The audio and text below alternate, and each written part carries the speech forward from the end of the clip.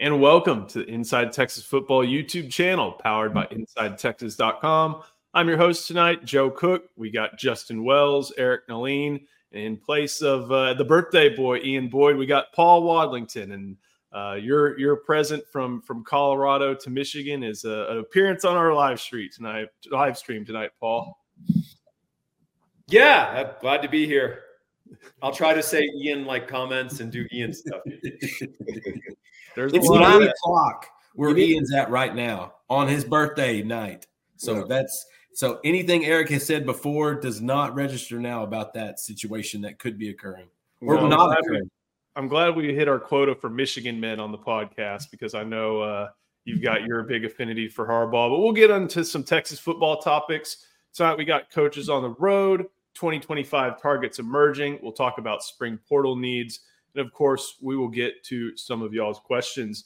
But first off, coaches on the road. I feel like that's a big one, especially now that there's a brand new hire. Kenny Baker was announced by the program as the Texas defensive line coach. And, Eric, one of the first stops that Kenny Baker made in an official capacity was to go check out Landon Rink at Cy-Fair. We think it's the first one. It's the first one we learned of, and you even caught up a little bit with Rink about what it was like to meet Baker. Yeah, he liked his first meeting with them. Said he came across genuine, was well informed about his game. Told him how he fit, how he saw him. He sees him as a 2-eye and out, which is pretty obvious. That's what he plays now. Talked about his size a little bit. He was at Texas a couple weeks ago. They got him at 285 pounds. He's up to about 6'2.5". And I'm not really surprised to see all these offers coming in. Ohio State's treating them like a priority. He picked up Michigan today, picked up LSU and Florida last week. I think, a lot of times the legacy kind of flies under the radar with fans. They just expect him to be in the class. And, we've seen that happen a few times where it didn't work out that way. And, it's interesting. He seems wide open right now. I think Texas has quite a bit of work to do. He'll make a decision in the summertime, and there's a long way to go. I think Kenny Baker got it off to a good start, though, yesterday. Justin, you talked to Brandon Brown, who's a 2025 commit out of Eau Gallie High School in Florida. And he hadn't met him yet, but that was it seemed like that was going to be one of Baker's first calls and one of the first calls that Brown expected once he was able to get on the road and get officially announced. Yeah, that was the big thing there because, the first question I think a lot of Texas fans asked when Bo Davis left was what's going to happen to these guys that are already committed. And Brandon Brown is a straight up dog. That's a guy you want in this class. You want when you're headed into the SEC, and you want to develop a guy from that region as well. Like that, he's the trifecta. The big thing with Brandon, though, was he's eager to meet Coach Baker. He's eager to talk to him and get to know him. But he was adamant that it was more of a school decision rather than a individual position coach. And we hear that sometimes. Sometimes that's the part of it. Sometimes it's not. But I just found it interesting that a lot of people just assumed Brandon Brown was just going to start looking around as soon as Bo Davis left, but that wasn't the case. He said, look, they're about to have 2 defensive tackles probably drafted in the first round in April. Like that, Texas will get me where I need to go. And so he's like, yeah, I'm in with Coach Sark. They sent 3 guys over there to Florida to go see him. And now, since Black's official, I think that should calm a few fears on Brown assigning in the next 11 months. Hey, I talked to a guy in the deep Southeast today that has given me a lot of information over years past, and it's kind of crazy how plugged in he tells me a lot of stuff I can never really share. But on Brandon Brown, he said that, I've heard he's solid with you guys being Texas. He's a good player. If he was a little taller, everyone would have him as a 5-star. So he's saying he's solid. Really aligns with what Justin just said about it being a school issue and not necessarily that was not somebody that just committed to Bo Davis and was going to decommit because Bo Davis left. And Justin, you and I talked about him in Monday's recruiting intel episode, and we made it pretty clear that we're a fan of his. But Paul, you pay attention to the pro game pretty closely. I know you follow one NFC East team and maybe not an AFC East team, but even though it went, Fangio and I think the defensive line coach and then Kenny Baker, he still has a lot of you always talk about traits, and it seems like he has traits not only from being in a system that's spreading throughout college and pros, but if you look at Chattanooga, I think Atlanta, Huntsville, and Montgomery, he's coached at several colleges that are right in the middle of there, which help him in a lot of different for what he's about to be doing as a college recruiter for UT. Yeah, he knows those roads, and I think the familiarity with Georgia is particularly timely. I actually just wrote an article in Inside Texas where basically I was discussing the fact that Georgia is the emergent NFL talent state since 2016. So the NFL is a set number of players, right? The total number doesn't expand. We're at 32 teams. Roster sizes are consistent. Georgia is net plus 54 NFL players since 2016. No other state is up more than 4 or 5. That's crazy. So it's basically all Atlanta, right? Well, I mean, actually, there's little small spread towns out. in Georgia that pump out a bunch of guys as well. But yeah, Atlanta is like, it's like a Dallas equivalent sort of, just you have the inner city, and then you've got these suburb programs that are well resourced, and you've got everything in between. So you have this interesting explosion, and we haven't seen anything like that at a state level since Florida in the 1980s. I mean, it's always been the big three, right? Florida, Texas, California. And now there's a big four. And that's the first time that's ever happened. One of the guys who helps recruit Georgia a lot is Tashard Choice. And he obviously was at Georgia Tech. He was at USC for about a week and a half before Sark plucked him. And he had a lot of key recruitments that he is started and helped with in the Southeast. And kind of looking through Justin where he's traveled, he went and stopped by Rome, Georgia, another one of those kind of small towns, Paul, you were talking about with Jaden Harmon to see him. And it looks like today he was seeing another linebacker, went by McKinney High to see Riley Pettijohn, at least according to I believe the head coach over at McKinney on Twitter. So, that's someone where Justin Tashard Choice helps coast to coast, but just more examples of him being so valuable on the road and being able to see so many different areas he's familiar with. With Tashard Choice, I think we're seeing him evolve from just a really good position coach recruiter to a overall recruiter. Maybe we're seeing more of him growing in this role because there's something about him that resonates with players, with parents, and with coaches. He's a very confident guy. But I think we can see why. He closes most of the deals he starts. He builds these relationships over years and years, and he doesn't relent. And then you've got the testimony of Bijan Robinson and Rashawn Johnson and Jonathan Brooks, who talk him up. That's what kids want to hear. That's what kids want to know. He's young. He's energetic.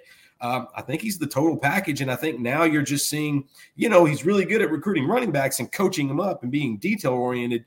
But why don't you put those tentacles out a little bit more? Because you do have a niche to it. You do have a way that's very honest and very sincere and very genuine. With Ricky Stewart Jr., like Ricky was emotional when Choice came into the field house. Like and Coach Reardon, Jeff Reardon at Chapel Hill told me, you don't see that side of Ricky. And so I think Choice is just developing as an overall coach, being able to use his talents wisely.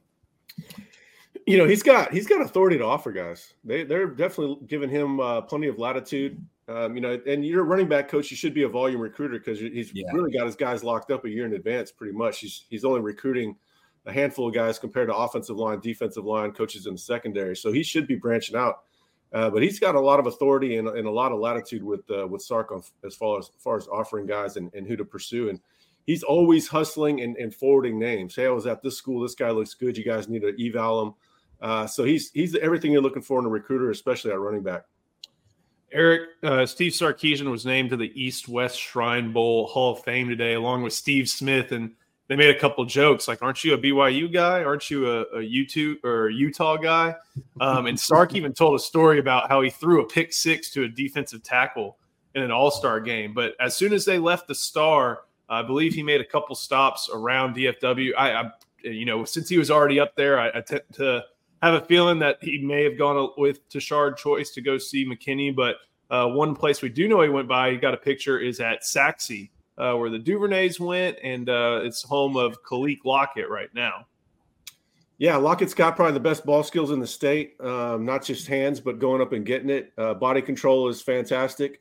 Long speed looks pretty good. Maybe not elite, but he's elite in other regards. It's such a stacked wide receiver class. They're looking in-state. They're looking out-of-state. They've got to save room for DeCorian Moore. They might only take 3. We know Sark prioritizes speed. Kelshawn Johnson's down there in Hitchcock. He's in the conversation. Marcus Harris is out at Mater Dei.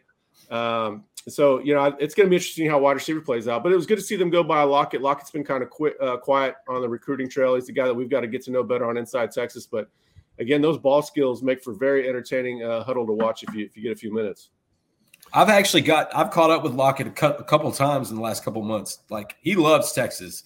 And the thing is, that offer I think was really big for him. But he has been on the road a lot, taking visits ever since January. And he's going to USC this weekend. And he had Ryan Day in Ohio State come by and see him. And so his profile is slowly blowing up. And he is the promise of a possession receiver. He has incredible hands. It's going to be interesting because, like Eric said, I think Sark puts an onus on speed. And Kalik's not in that upper tier of speed guys. He makes it happen. He's productive. He gets it done. But I think that in and of itself is going to be the deter, like where he goes wise. Guys, they've been on the road, and they also sent out some pretty intriguing offers. And Eric, there's one today that I think caught everybody's eye. You even posted on Inside Texas about numbers at certain positions. There's a lot more details on who they're looking at and where they might be looking regionally. But one of the big ones was made in Florida today to Myron Charles, I believe his name was. And you wanted to you liked what you saw when you saw his film. Yeah, he blew me away. I mean, that's exactly what you're hoping to find, and that's why you're in that region, that part of the country recruiting. He's 6'5", 260. Some networks have him like in the 150s, 170s. I don't know what the hell they're looking at. He's giant and he moves extremely well. Only problem is I hear that it's probably Miami first and then Florida State after that. But a guy that's talented is the market's going to catch up to him. And if that becomes an NIL thing, then, maybe Texas can squeeze their way into that conversation. But that's exactly what you're looking for when you recruit that area. We got a lot of intel on recruiting, just coaches on the road. They still got, probably 2 or so weeks, depending on what the calendar is. We'll have all that over on InsideTexas.com. But we got to get to at least a couple of questions. And, Eric, you like this one from Jonathan Retkoff. If Sark were to leave for an NFL job tomorrow and Chris Del Conte wanted to promote somebody already on staff, who would be the top 3 candidates? Well, I would just go with Jeff Banks as head coach because then you don't have to do anything with your coordinators. And your team is never going to lack for energy out there on Saturdays. So, I mean, that one's pretty easy to me. I think Banks actually has a chance to be a good head coach. And then he's also got a very good vision when it comes to recruiting. He's extremely aggressive. So that would be the number one guy. I would have him jump Flood. Sorry about that, Kyle. PK, I don't think has any interest in being a head coach. So Banks would be the guy I go with. Paul, what about you? None. I mean, not a knock. I mean, if you're trying to evaluate future leadership potential or something like that on the staff, then I get the question. If you're actually taking this seriously, like a Sharon Moore situation. No. I was not taking that seriously. It's for okay. Eagles. All right. Well, that'd be Kyle Flood's the easiest. He'd be the guy that could immediately step into the role. And he's been a head coach. So I think even indulging the hypothetical makes me sad because I'm not an interim coach guy, and I'm not he bled for UT. He's been on the staff for this long. I mean, I think we have another major sport. We're experiencing some issues with that sort of thinking. So, I think I just go Flood, but that's probably the easy answer. Hey, Jeff Banks at Rutgers. Yeah, Jeff Banks was my first. That was the first name that popped in my head. And I like Eric's idea that you don't have to change coordinators. You don't have to mess with much stuff. But don't be – I'm hoping Kyle Flood's name doesn't pop up for Boston College. Their head coach, Jeff Hafley, just took the DC job. I've seen it circulating. Some scribe, hinted at it or put out one of those fake lists that they do. I know it was a fake list because he had Todd Monken on there as well. You might as well just have Bill Belichick on because he wouldn't have to change houses. But why would Kyle Flood – I mean, do you know the reason Hafley's leaving Boston College? Because he's tired of he hates coaching college. No, he doesn't want to do it. They're not getting any NIL resources. They have no resources. They don't have a strong alumni commitment. So when a coach is leaving a job to go take a defensive coordinator job in the NFL for those reasons, I don't think Kyle Flood's suddenly like perking up saying, "Ooh, this is my shot." So yeah, he already tried that at Rutgers. Yeah, he's not into it. And actually, Schiano's doing a good job at Rutgers, but Flood, respectable. Yeah, Flood has the demeanor of a head coach. I mean, if you've heard him talk for extended periods, but when you say you don't have to make any coordinator changes, Sark's in the NFL. What do you mean? Oh yeah, well, I mean, he's saying in 3 days. So I mean, what would if he was taking a job tomorrow? We're talking about emergency battlefield decisions here, Paul. We're not talking about having all this time to come up with something. What would you do at OC?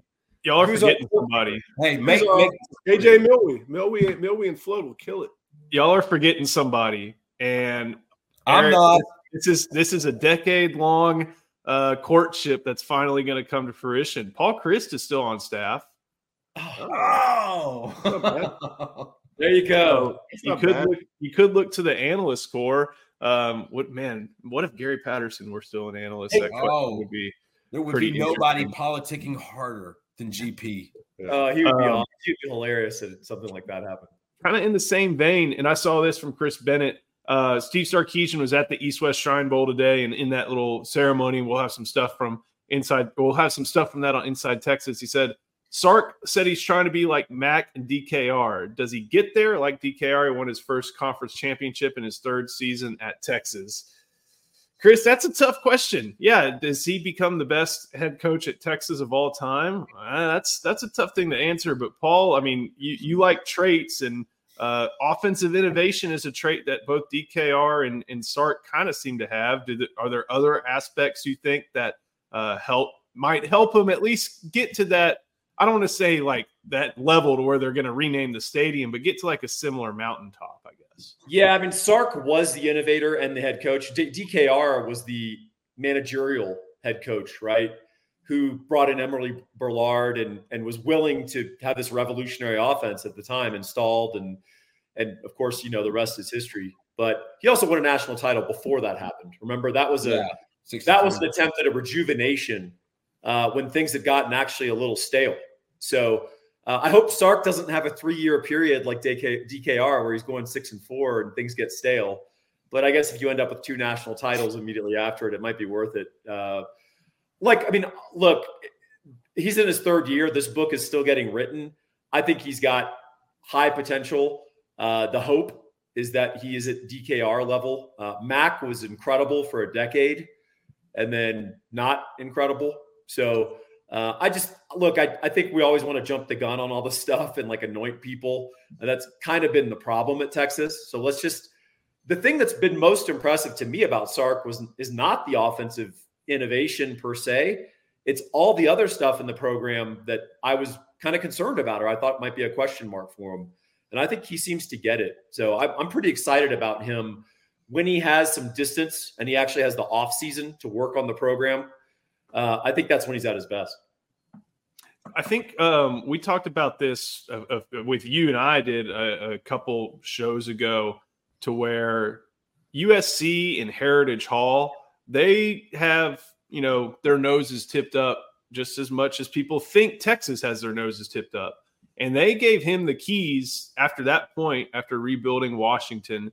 So those traits about program management were there. And you've talked about how the personal stuff was a confluence of things. It wasn't all, it was a confluence of things, I guess, to put it that way. But a lot of those traits where he was able to run the program, get a good first year after Lane Kiffin got tarmacked, and have, what was a fantastic recruiting class on the way for him that freshman year at 2015. Like, there were traits there. And that's why, again, I always go back to this. You talk about traits, and he had those program traits, but now he has like the personal traits too, that I think kind of indicate a little bit more a higher ceiling, I guess, if you want to say.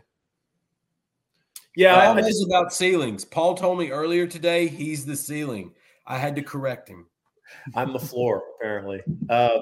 Yeah, I mean, look, I think it's there, but he needs to do it. So we do a lot of this, it's almost like recruiting mind of like, how is he going to win 7 national titles or 5? Right. I mean, like, let's go do it. He took an incredible and necessary step this year.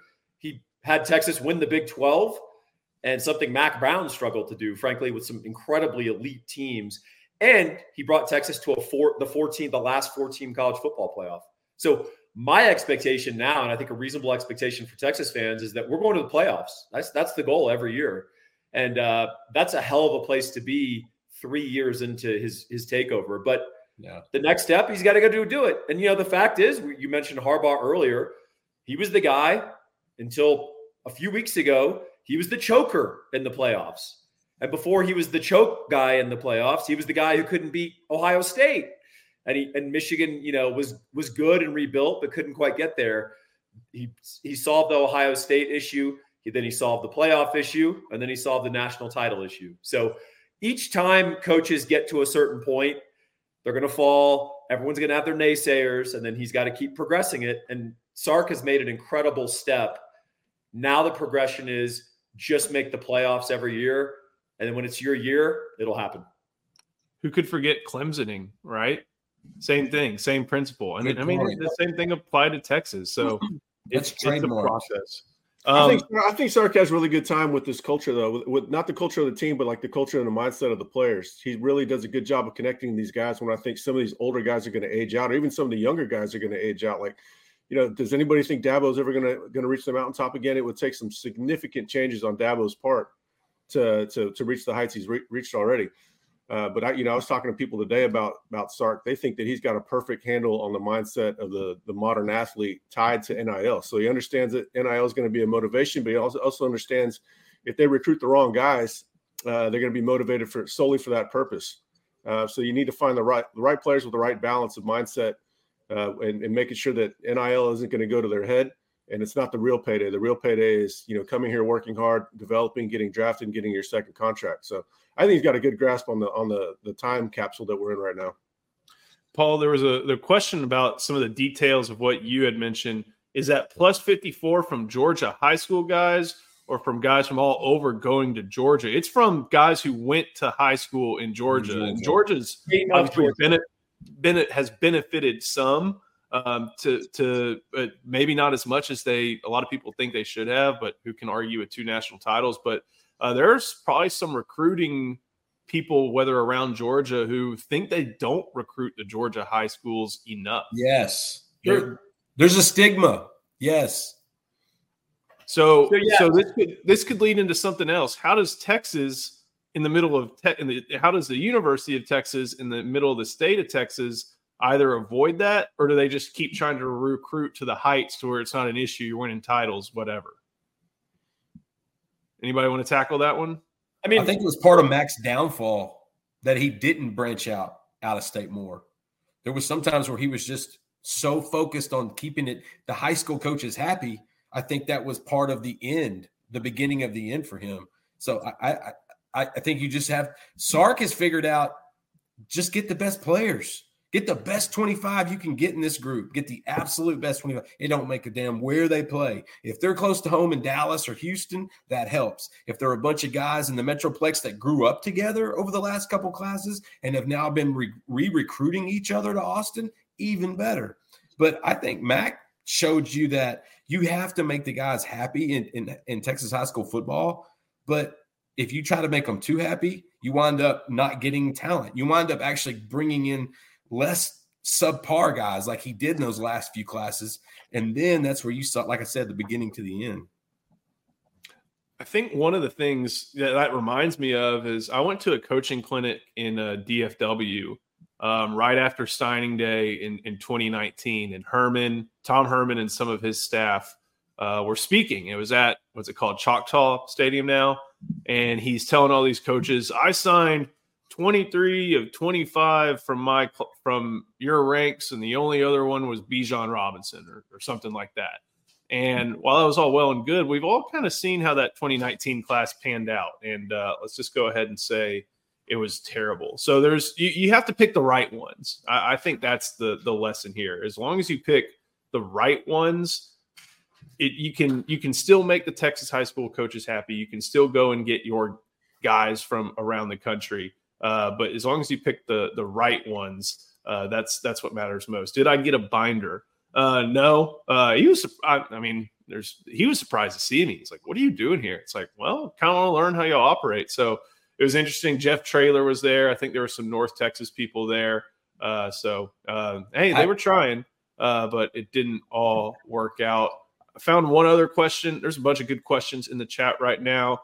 Sonny V asked the Brockermeyer twins, what the heck happened there? One still at Alabama and the other to TCU. So Tommy, higher ranked one, went to Alabama. James, the center, also went to Alabama with him. I think Tommy had a lingering shoulder issue the whole time. And Eric, he decided he wanted to get closer to home in Fort Worth. Yep. I don't know what the situation with James is. Well, his dad, Blake, had worked for Dykes at SMU and viewed Sonny Dykes as quite fondly. So I think if he wanted Blake or Tommy to get another shot, he felt like Sonny would be the guy to give it to him. But yeah, he's had lingering issues really dating back to his senior year in high school, maybe the offseason of his junior year actually. And yet James is out there grinding it out, sticking to it. I'm glad that he didn't just decide to come home with his brother. That would have been the easy path. But yeah, it's unfortunate. Tommy's an incredibly talented player. What happened with him in Texas was Tom Herman. They didn't believe in Tom Herman, and they were right not to. That was a fun article to write, and I used the term fun in a very loose way. Jeff Grimes, this one's interesting. This one popped up today. The NCAA is going after Tennessee with NIL things, presumably about the Nico Iamaleava $8 million payment. Upshot of the Tennessee UVA lawsuit. How soon will football be out from being under the NCAA umbrella? Paul, it's kind of when the schools decide, because no matter how much they fight, they choose to be a part of the NCAA. And I think until either there's I think there's three options: federal legislation, the courts basically killing the NCAA and any power they have, or the schools just finally breaking off and making their own football championship. Hiring a commissioner. No, we don't. I don't think we need that. Yeah, whose umbrella are they going to be under? That's the question. Look, I mean, the fundamental issue that's going on right now is this is right to work, and the NCAA is going to lose all these lawsuits. Yeah, they're trying to delay right now. So you can't tell people that they have restrictions on their work and then also tell them that they're not employees. By the way, you also need to be very careful about making them employees. Yep. Because the people who just say, just make them employees, I can tell you've never managed anyone like in a state with laws that protect employees sometimes to an absurd degree. I mean, non-performing employees. I'm talking about California. I mean, it would be the end of major programs, I think, if you make them pure employees and you get labor lawyers involved. And, football inherently, you don't treat your employees all that great all the time. And then you also have NFL related. I mean, the NFL prints money. I mean, it's incredible if you ever look at NFL ratings and just how they dwarf. And college football is massive, but the NFL college football is a little brother in that relationship. The NFL is paying out hundreds of millions, potentially billions of dollars in future medical for injuries. So think about colleges. So can Texas foot that bill? Maybe. Can Texas Tech? Right. Can Baylor? Can Boston College? No. I mean, here's the other thing. Don't only think about Baylor. Can Mary Hardin Baylor? Like, I know it's D3. I know it's a little bit different calculus, but it's going to trickle down at some point. And maybe D3 is not the way to approach that. But like, what about North Dakota State? North Dakota State's still a name that people, if you pay attention to college football, recognize. When does it get to the FCS level? Like it's. I know we're concerned, but it's going to be something that the whole NCAA 1 through 3 divisions is going to have to figure out. But at least kind of pertaining to Jeff Grimes' question about the lawsuit, basically they're suing about interstate commerce, right? And interstate commerce and right to work for the most part, with them trying to find legal footing. Yeah, and it's also related to the Sherman Antitrust Act. I mean, we're not lawyers, and we'll get ourselves in trouble pretty quickly.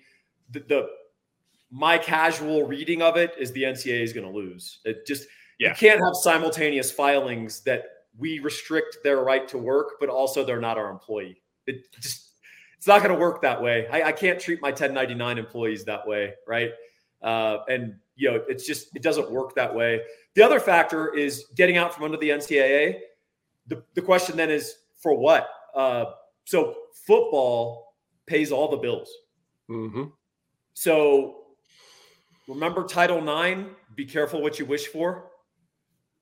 If you separate out football from the universities and it's only sort of the nominal and you have just the insignia on the helmet, but they're in their own effectively semi-pro league or junior league to the NFL, are they now obligated to kick into the university and pay for all the other sports? I mean, it's going to be very interesting. And I think at a certain point, you're probably going to get some sort of congressional or Washington, D.C. interference and or solution. Generally speaking, I tend to not find a lot of solutions in Washington, D.C. for my life. So no, it's a slippery slope for sure. And then, you kill the golden goose. All those guys that go G2, G3, they get tuition paid for in the Ivy Leagues. Most of those guys don't think they're going to play in the NFL. They're going for an education. So that's a lot of scholarships you're going to kill. So I think people really need to be careful what they wish for. Everybody thinks about the high-profile athletes that's being taken advantage of, quote unquote.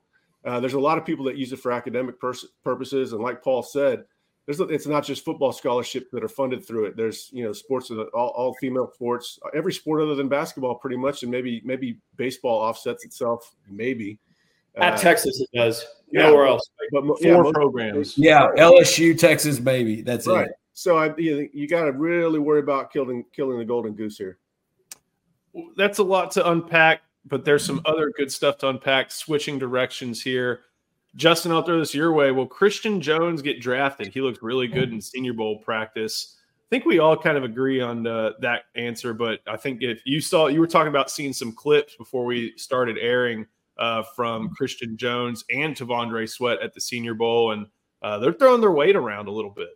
Yeah, with Christian, I don't think it's was he going to get drafted? I think it's where is he going to get drafted? And that's really the conversation with him. And after this week, this is the week to climb. This and the combine are the two times you get these guys get a real opportunity to climb up these charts with real data that they can show. He's been impressive. And I can't say I'm surprised. Obviously, and you wrote about it earlier at InsideTexas.com. Please come check it out and let us earn your business. You talked about it earlier about how T'Vondre Sweat looks incredible. But it's true. Like Christian Jones I think he's in the day two conversation now. I mean, he might be creeping up to that top 100 list. And to me, I thought he would probably be a 4th, 5th, 6th rounder, honestly, by the end of the season. But like we're seeing, tackles, they'll make a run on them. And once they do, they're going to fly off the board. And Christian Jones, if you can find an offensive tackle with that length and with that ability and with that mindset, and he's mature, he took that extra year. Christian Jones is making some money this week, guys. That's for sure. And I think in addition to, I think he's showing he can play tackle. I'm going to be curious to see if they deploy him at guard this week and what he looks like, because he's got the skill sets to where in an NFL where you need 3+ pass protectors on your line, kind of 3 tackles, he could be a great third tackle, but playing inside. And he's going to be fine run blocking. Like he's got long arms. He's got the 6'5" frame. You see why Texas kind of took a chance on someone perceived as a 3-star soccer player who played defensive tackle before he flipped to the offensive side of the ball. So he's definitely earning his keep. I saw him had some good reps against, I think, even Chris Braswell. Probably had some good reps against him in Alabama in week 2 as well. So kind of stinks that Byron Murphy's not participating. Jalen Ford, Jordan Whittington, I don't think they're involved this week, even though they had invites. But it's going to be another opportunity. I think Jim Nagy in the Senior Bowl always likes the Longhorns they get. And this time we're talking about draft picks and not undrafted free agents. Eric, I think I saw that T'Vondre Sweat did not weigh in at the Senior Bowl. Not to do that. Paul, I know you, or Paul and Eric, I know y'all coined the term, the unit of measurement, Coburn, last year. He's probably above one Coburn now. But what have you That's seen? That's just good aging. What have you seen from T'Vondre Sweat? And do you see him creeping into the top 32? Because he's drawing a lot of praise this week and enough to seem like that's a possibility. Well, I think he already should be in the first round, as long as they feel like he's going to work. That not weighing in is going to bring out that question mark a little bit more to the forefront. But if you watch his one-on-one reps today, he's winning with power, which we know he can do. But he's also winning with quickness. He swam a guy today. Bo Limmer got the best of him on one rep maybe yesterday, and then he absolutely killed Bo Limmer today. And Bo's a good player at Arkansas center. I just think he's just a massive guy that can move his feet. He's going to stop the run at a minimum. He's going to be a good run stopper, but I think he adds a little bit as far as creating some disruption in the backfield as well. So those guys are very uncommon. I think somebody's going to take him in the first round. He's shooting up draft boards, and then Byron Murphy is shooting up draft boards. Paul, are you a little surprised that maybe Murphy is being more well regarded than Sweat? No, for the reasons that Eric talked about, right? Byron Murphy's very mature, incredibly hardworking. There's no question he's going to show up at training camp in perfect shape, right? He's going to run every rep. He's going to do everything that's asked. The upside of T'Vondre Sweat, though, for an NFL defense and the current culture of the NFL and how they play defense is, what are the minimum number of guys that I can play the run with so I can stop the pass, in this game where the quarterbacks are amazing, the receivers are amazing, and the passing game rules and the officials all favor the offense. So can you get a guy up there that can play two gaps? And if you can get a couple of those guys, and Texas, by the way, really benefited obviously from Murphy and Sweat last year. If you can get one of those guys in T'Vondre Sweat, man, you can just build out your defense so well, and you can dedicate more to the pass and really still stay pretty sound against the run, right? Murphy offers the opportunity to not only anchor pretty well, not like T'Vondre, but he's a disruptor. I mean, he's a penetrator. He causes problems. You've heard Aaron Donald thrown around. I think that's high praise. That's also getting a little excited. You're getting out of your skis over a little bit, but you don't bring up that name unless you have an immense respect. And frankly, I don't think people fully appreciate how much more disruptive Byron Murphy could have been had we played him in a slightly different system where he was allowed to take gaps and really penetrate and attack on every down. So I'm not shocked. I mean, just like Christian Jones, Byron Murphy's going to nail his interviews. Very mature, very serious about football, very serious about life, about changing his family tree. These are guys that the NFL, they like to draft those guys. They like to draft a certain mindset along with that, the incredible physical traits that Byron has. He diagnoses so well, which is part of what Paul says about being prepared. But he showed up to Texas like that. That's why our early practice reports on those guys are so important. We'll know well in advance of how good these guys are going to be. Even someone like Barron Sorrell, who I thought, a lot of people thought was an afterthought. We knew he was going to be good because of the way he comes in and works every day. Trevor Gooseby is another one that we hear about. So when everybody's worried about, the future of left tackle after Kelvin Banks, sure, there's going to be a drop-off.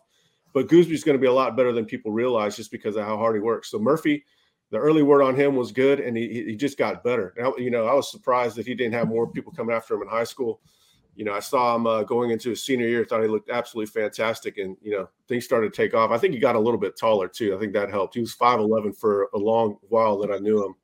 Probably about 6'1", or maybe 6'1". Well, remember, Shamar Turner kind of overshadowed him because they were together. Yeah. And Shamar was the 5-star, I think, or perceived 5-star. Shamar looked like a dream, but man, you watch him practice, and I remember thinking they're both in the NFL. They're both NFL players. And don't forget with Byron too, and he has been climbing. Like, I honestly thought he was going to start getting dinged for his length. If there was one weakness, one thing that they were going to hold against him was his length. And talking to a couple of people this week, that does not seem to be the case right now. And I give it a few more months. But the two most important things about Byron Murphy, one, he arrived in Austin with an associate's degree. He already had an associate's before he ever enrolled at Texas. Two, he's the second youngest player in the draft. He will be 20 years old in 6 months in late April. And so I think those things, I get in a better pit bull like a Moby Okoye type, that young guy that you can mold, that'll hit that second contract by the time he's 24 years old. Byron Murphy's got it going on. And I hear the Kansas City Chiefs are giant fans. Be fun to see. I remember seeing him at state championship game after his freshman year. Sorry to cut you off there, Joe. But I was, you talk about him lacking height. I recognized him from very far away by his width. He was wearing a white shirt, and he was this freaking wide. He's a wall. Yeah, I mean, so he's taking up a lot of space, even if he's not super tall. Yeah. Paul, we got Michael My Business saying color pics in next year's magazines. You had color pictures in Thinking Texas Football from Will Gallagher. So I guess one quick question: when does the prep for that get going? So we don't have color pictures. It's black and white. It's a self-published on Amazon. If I did color pictures, and Will Gallagher is amazing. You guys need to go check him out at Gallagher Studios. He doesn't just do Texas stuff. He does other stuff, which is awesome. He's the best. Really. Thanks. The thing about the prohibitive, I don't know what Justin's doing over there. Will Gallagher is the best. He is the best. The color pictures are cost prohibitive, so I'd have to charge $50 or $60. The Will Gallagher photo. He's the best. Hey, Paul, what about an opportunity with Sports Illustrated going away with the swimsuit issue? I was actually going to try to get even fatter women in my issue, and I was told that the camera lens couldn't encompass them. So I'm going back to the drawing board, fellas. But yeah, I'll see what I come up with. Got one more, I think, good Senior Bowl, and thank you, Michael, My Business. Jeff Moe, Jay Witt hurt himself by not participating. Once again, hurt doesn't look good. What do y'all think? I don't know that he's hurt because I don't know that Jalen Ford's hurt. Apparently, Byron Murphy had a late season injury that he was letting get healthy before he, I guess, goes to the combine.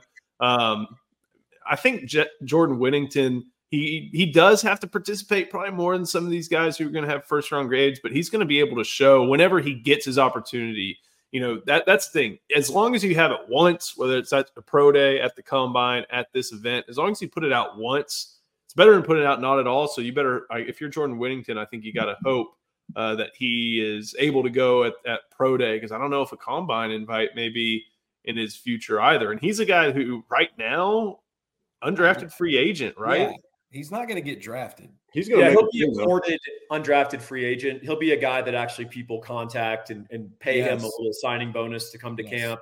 And then what he needs to do, look, you probably, it hurts the ego, but you probably in certain situations, particularly as a wide receiver, you'd probably rather be an undrafted free agent choosing where you go rather than being drafted, the third to last pick of the draft and, ending up in Chicago and you're not quite sure, what your future is and all that. It's easier to sort of sit back and say, hey, who needs receiver help? Hey, what fits what my skills, do they fit their system? Do the coach and I sort of see things eye to eye? Whittington is another guy, not to beat this drum, but big part of the reason the success of this team, very mature, very serious about football, handles this business. The NFL is going to like that. The problem with that wide receivers, dime a dozen. There's a lot of very talented wide receivers. So you're trying to find fit, system, connection. And that's really the way he's going to make an NFL roster. I think they're going to find a lot of upside in him as a special teamer. I mean, this guy probably, I think he regrets to this day that he didn't play safety. He's got that, and he's got the tenacity. He's got that straight line speed that you see a lot of on coverage teams. So I think, I wouldn't even be surprised if he gets drafted in the 6th or 7th, just because he's going to interview well, as Paul said. He's going to time better than people realize. And then he's got a lot of tape showing how physical he is. Hey, to that point, Keelan Robinson, purely off of special teams, being a gunner, there are teams in the NFL which basically turn last cuts over to the special teams coach. And he'll say, you're not cutting my gunner. Yeah. Like, you guys need to figure out the defensive tackle and this running back from Division II who turned your heads. You guys figure that out. These are 4 special teamers I'm claiming for my unit to make it work. And most head coaches respect that. So Keelan's got a good shot at getting on the NFL, even if it's undrafted. This will perk up Justin's ears, but Chris Boyd's on a roster on the Texans, on a playoff team.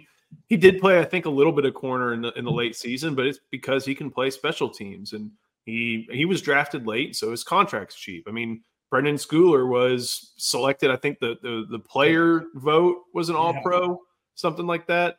Adrian Phillips and Texas players, I remember asking them this year, they know that that's a path.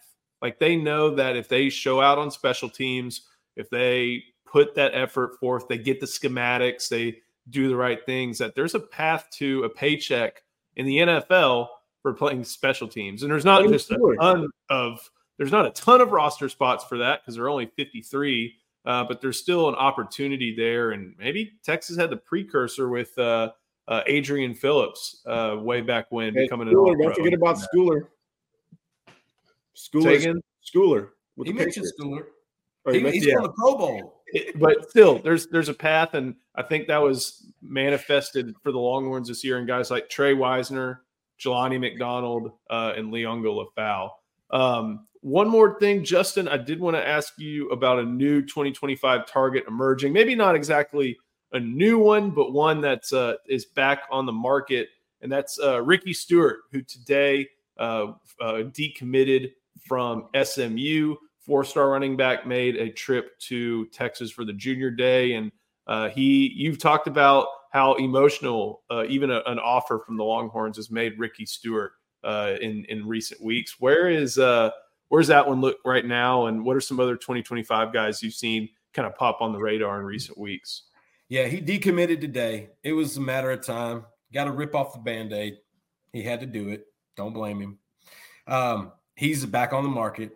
And I think Texas is the prime spot right now. He wants to take some official visits.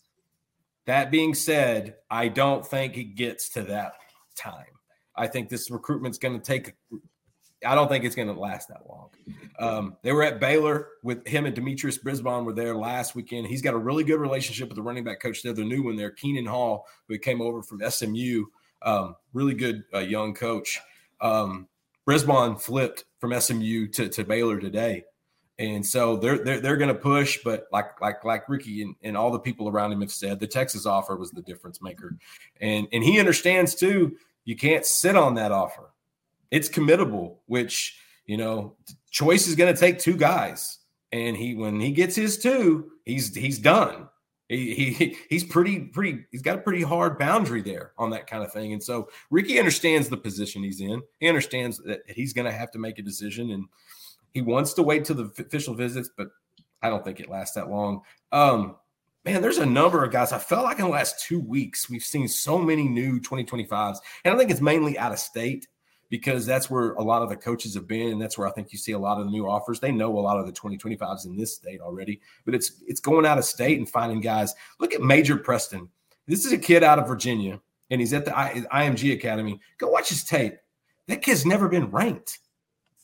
I don't get that. That kid has 25 major D1 offers. He doesn't have a star by his name, and he's at IMG. It's funny. The tape is it's blistering, and he's already talked to Jordan Johnson Rebel about Austin and about taking a visit. I believe we might have reported that earlier today at InsideTexas.com. Come see us; it's a great time. I think that was on the intel that we talked about. Eric even talked about Jaden Harmon, linebacker out of Georgia. They made some hay there in the last few days. You don't just have choice now. You got Baker. You got some other guys that are really familiar with that area, and so. To Paul's point, Georgia's got talent. That it's in abundance right now, and so I think we're seeing some guys from that area, obviously, coming up. And so, to me, this is kind of a boring. This could be boring for fans right now because Sark doesn't push. He plays the long game with a lot of these guys. The fact that Lacey's already in the boat doesn't surprise us. He's a quarterback guy, but that Lance Jackson's already jumped in. Brandon Brown.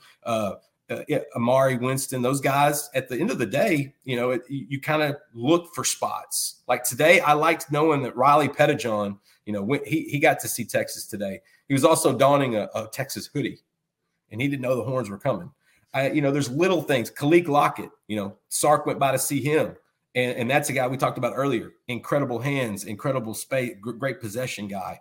I think you're going to see more guys pop up. And we've got a question over here talking about, Stewart, the next commit. I don't know, David Rawls. I'm not sure if Stewart's going to be the next commit because, like I said, Sark doesn't push guys. He, for the most part, he plays the long game. But they're maximizing this travel right now. I feel like we are looking at film of new guys every single day at Inside Texas. And that makes it fun because it keeps us on our toes. There's just guys we're finding all over the place. And that's like Sark going out of state. That's Sark stretching his wings. At this moment, that brand is about as big as you need, away from a national championship. So I guarantee what they're going to do after all this travel is they're going to reset their big board. For the spring. They'll get more guys in visiting. Who visits them is going to be a show of how interested they are in Texas. Then they'll have May to go out and get on the road again and evaluate them. And then they're going to set their big board for where it really matters, June official visits. Yeah. And that's when we'll have a really good idea of who they're going to push for. And then by July, if we're doing our job like normal, you won't be surprised by too many of the commitments. We already know that Marcus Harris, Andre Rison 2.0 without TLC, he's already set for a visit the last weekend in June. And so I think the modern day pipeline is going to continue, Eric. I think it looks good.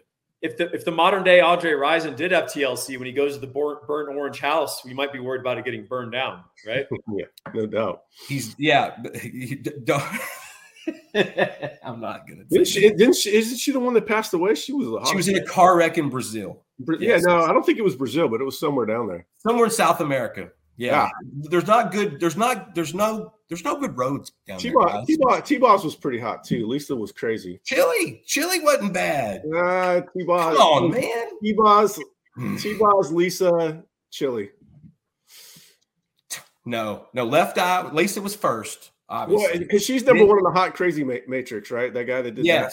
Yeah, she was a bad piece. She was also, my grandfather used to say, the hotter they are, the crazier they are. Oh, yeah. So we saw that burnt house full circle. Yeah. She wasn't too proud to beg for some fuel.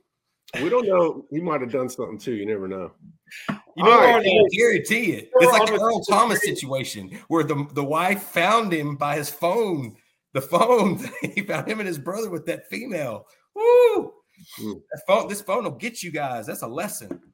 Yeah, ask Mel Tucker, guys. If you got an $8 million contract, invest in a burner phone. It's a good investment. We're on a college coach has a burner. Everyone. We're on a show with two recruiting guys because they want to rank everything, right? They're ranking TLC. We're doing the Spice Girls next week. Y'all come join us. I want the one Eddie Murphy was with, and then the one that's married to David Beckham. Eddie Murphy was with the dude, or was that? Eddie Murphy, guys that got caught with dudes. Not Hugh Jackman. Hugh Grant. Hugh Grant, Eddie Murphy.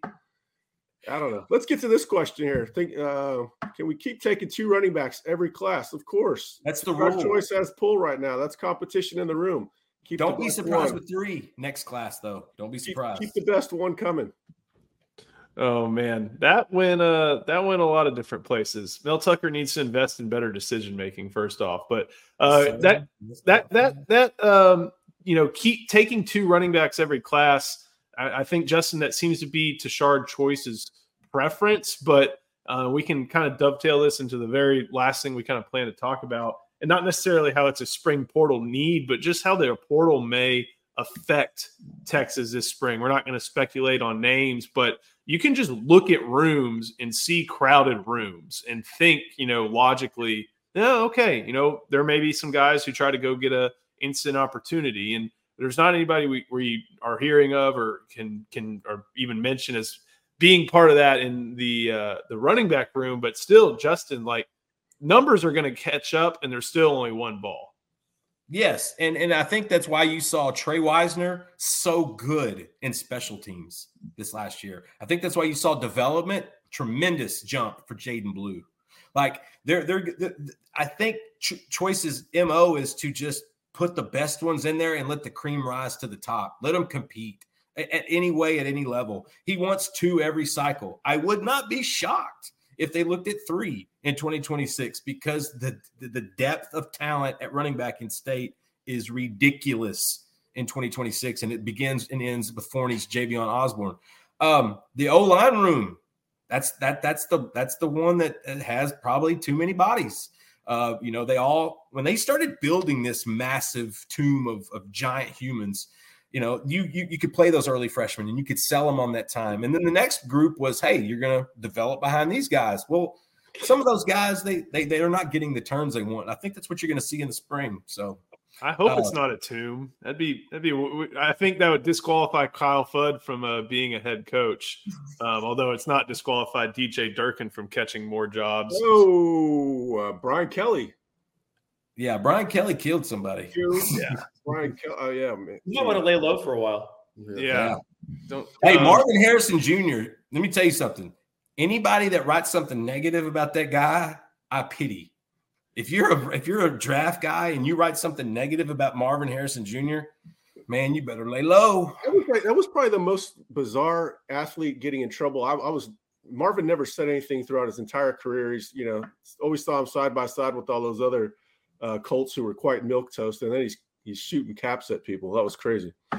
This is a good one. TW 262, 150. Think Blue could go to the NFL after next year? Yeah, with the Jonathan Brooks season. Yeah, I wonder what type of stats do you think he would need to make that jump? Like probably 750 and 500. It's traits, not stats. It's traits. You can get there. 800. Here's what I got to do math. 125 carries at 6 yards a carry, 6.5. I mean, how many big runs does he break off? How many catches does he passes does he catch out of the backfield? He's going to be seen as a mismatch guy, and he's if he comes in a little heavier and stronger, he's going to blow up. I think he's gone after next year because I think that's kind of how he's wired as well. Which is there's nothing wrong with it. You'll get paid while you can. So I think they're and then Baxter will be gone after that. The year after. But the stats are evidence of the traits, though. So if he gets to 800 and 500. That means they're making him a focal point, which is 1,000, or he's not going to the league. It's pretty simple. Oh man, I think this is one more good one, Paul. I think you'd like this one. Maybe the one to end on as well. Who are our top future draft picks for next draft and the year after? So let's just stick to the 2025 draft at this one. I think there are two that probably comes to everybody's mind. That's Kelvin Banks. And that's going to be Quinn Ewers. If Quinn Ewers has a good year, then he's probably going to jump, and quarterbacks are valued. So for the 2025 draft, do you have a third big player option that would fit at that position? I mean, you're going to have Makuba. You're going to have Jedi Barron, right? You're going to have Alfred Collins. I mean, there's a lot of – that's a potential guy. Look, if you'd asked this question at this exact same time last year, right, we would be like, well, T'Vondre Sweat, he could work his way into the draft. He could be, if he really has a good year and puts it together, he could be a fourth rounder, right? Yeah. If I was asking you, what's Byron Murphy going to be a year ago at this time, your honest answer would have been like, oh, he'll get drafted. He's like a fourth or fifth rounder, right? So again, we're always trying to, it's like the Sark question. We're always trying to get way ahead of ourselves. These guys have to develop. Like, it has to happen. And it's got to happen on the field. It's got to happen off the field. They have to grow into their bodies. They have to get serious. I mean, T'Vondre Sweat got really good in football because he got serious about football, right? So the answer is not easy. I mean, could Majors be a late round draft pick? Maybe. I would think so. That's potential. Sorrell is going to get drafted. But again, we're saying, if we ask you right now, what's Sorrell going to be drafted? Fifth round, right? Who's to say Sorrell doesn't freaking turn it on? The light comes on. The guy has 11 sacks next year, and he's going in the second round. I mean, we don't know. If we knew, we wouldn't even like. What's the point of all this, right? What's the point of development and recruiting and all that kind of stuff? So I love the question, but the point is, in a healthy program, you should actually be startled all the time by guys developing in the offseason and then emerging and kicking ass. Forgetting Isaiah Bond, too. And that's kind of the crazy thing about the portals. You forget about guys like Isaiah Bond, Amari Niblack, even Trey Moore. Hunter Hill will get drafted, I think, or he'll be in the conversation.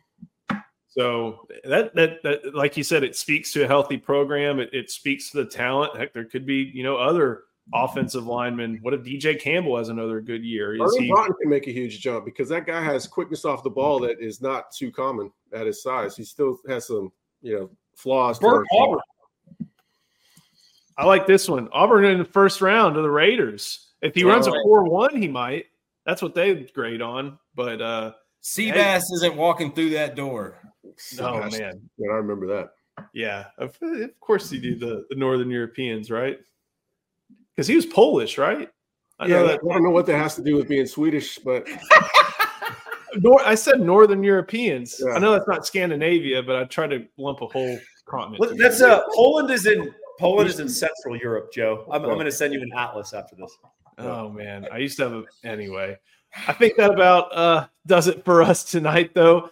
Paul, Justin, Eric, thank you so much for joining us. Happy birthday to Ian. Obviously, hope he's enjoying it. Like the video, subscribe to the channel. Make sure you head to InsideTexas.com for all the great coverage, recruiting, football, basketball, baseball, draft season. It's going to be a lot of fun. Now's the time to get involved. Get 1 month for $1. We can't wait to see y'all over there. Let us know that this brought y'all over there, and we will see you next time on the Inside Texas Football YouTube channel powered by InsideTexas.com. Don't go chasing waterfalls.